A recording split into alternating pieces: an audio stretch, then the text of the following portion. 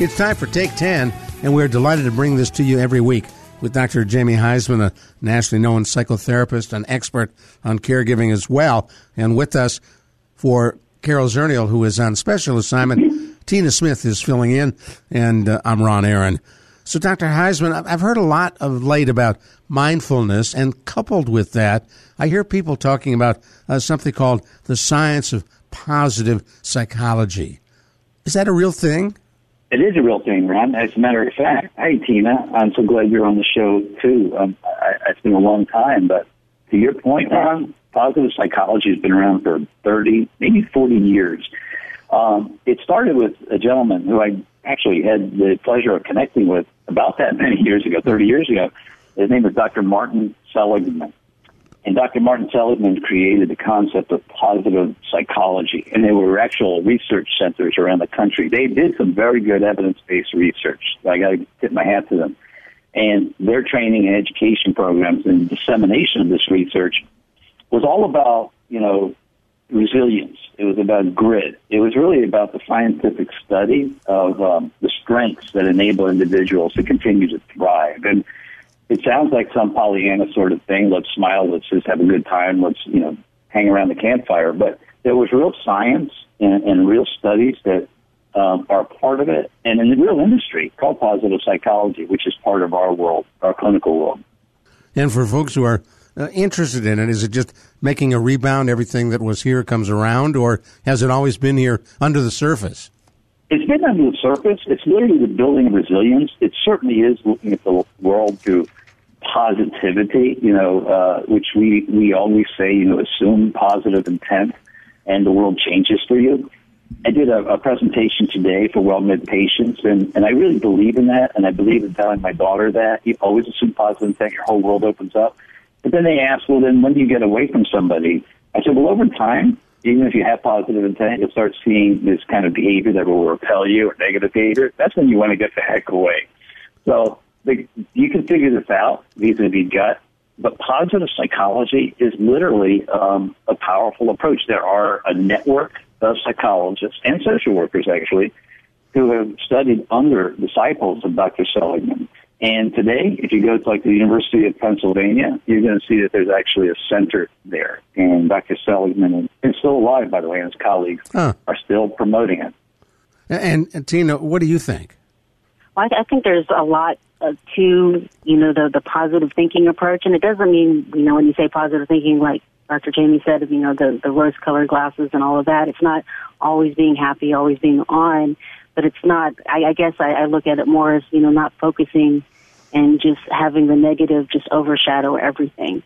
And I think that's so important, to acknowledge your feelings and to, admit that they're there.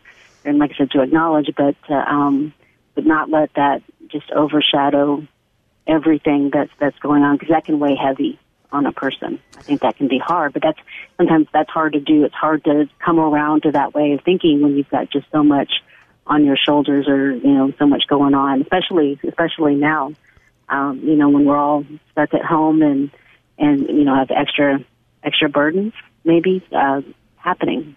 In fact, Dr. Jamie, your ears probably burn every week when we bring you up with this topic, talking about we have often told caregivers, don't isolate, get out, get involved, see people. And now we're telling them, don't go out, stay home, protect yourself from COVID-19.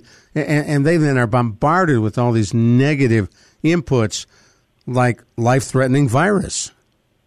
I agree, Ron, and I think that this is the key message that we need to kind of keep hitting home here. And you've heard it from me way, way too much, but I don't think we can say it enough. Is that we've confused the social distancing for this reclusive emotional isolation.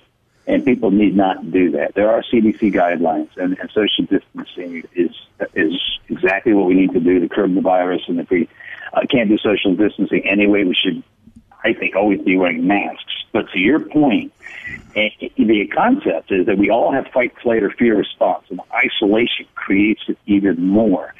So I would love for us to be thinking about social regulation, which is really the basis of what we call the polyvagal theory, whereas social regulation intervenes on fight, flight, or flight. fear responses. They totally intervene on it, and they get us out of our shutdown mode. So that means that people are isolating, our listeners, our caregivers. They need to be connecting. They need to be connecting. They need to be FaceTime with their loved ones. They need to be on online support groups. They need to be putting together Zoom sessions if they can do it. Social regulation is the key, the answer to our coming out of this isolating world and going down this dark hole of, I hate to say it, hell, damnation, and depression.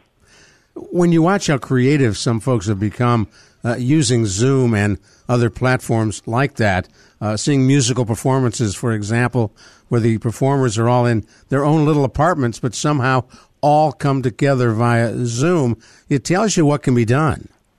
It really does. Just such innovation happening now, and I'm hoping against hope we can use this as we go towards the cyber world more and more.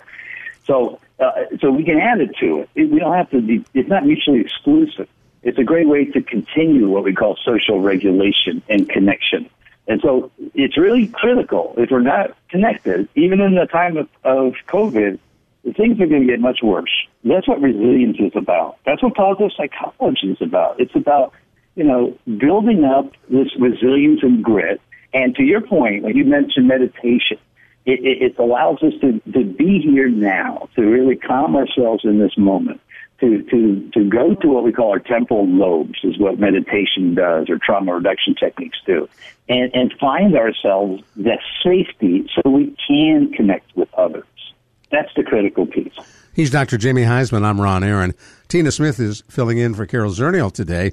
You're listening to Take 10, and we're delighted to be with you today talking about an issue that is so important in light of COVID-19. I go through life, Jamie, where I live through movie trailer announcers, and I think of this line, in the age and era of COVID-19. This will be remembered forever, right? Forever. And I would rather it be, for me, remembered as the time of resilience, the time when we put our lives together, the times with ethics and values, the times we connected with each other in a very community way, even if it's vis-a-vis cyber. I'd rather not be looked at as the darkness that we have, because I think we're going into this depression and isolation. Shows like this and programs like Tina runs are the connective tissues and force that we need to keep connected to. Socially regulate. I'd love to see a positive thing come out of this. How about positive psychology, character, and grit? How about that? Well, Tina, what are caregivers saying to you all through Caregiver SOS On Air and through the teleconnection? Are you hearing them talk about depression? Are you hearing them talk about their concerns for the future? We are. I mean, there's, I think, a little bit of all of that. When this first happened, our concern was, are the caregivers, because I can't meet in person with the support groups, and how are we going to reach those caregivers now that everybody's at home? We've been able to move our support groups and our stress busting classes and all of that virtual.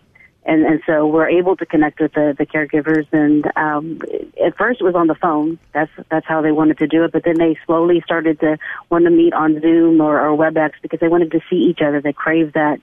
They crave the being able to connect again with others face to face in a sense, and this was as close as they were going to be able to get. And so, they're doing that, and they're able to share all that they're going through, which is great.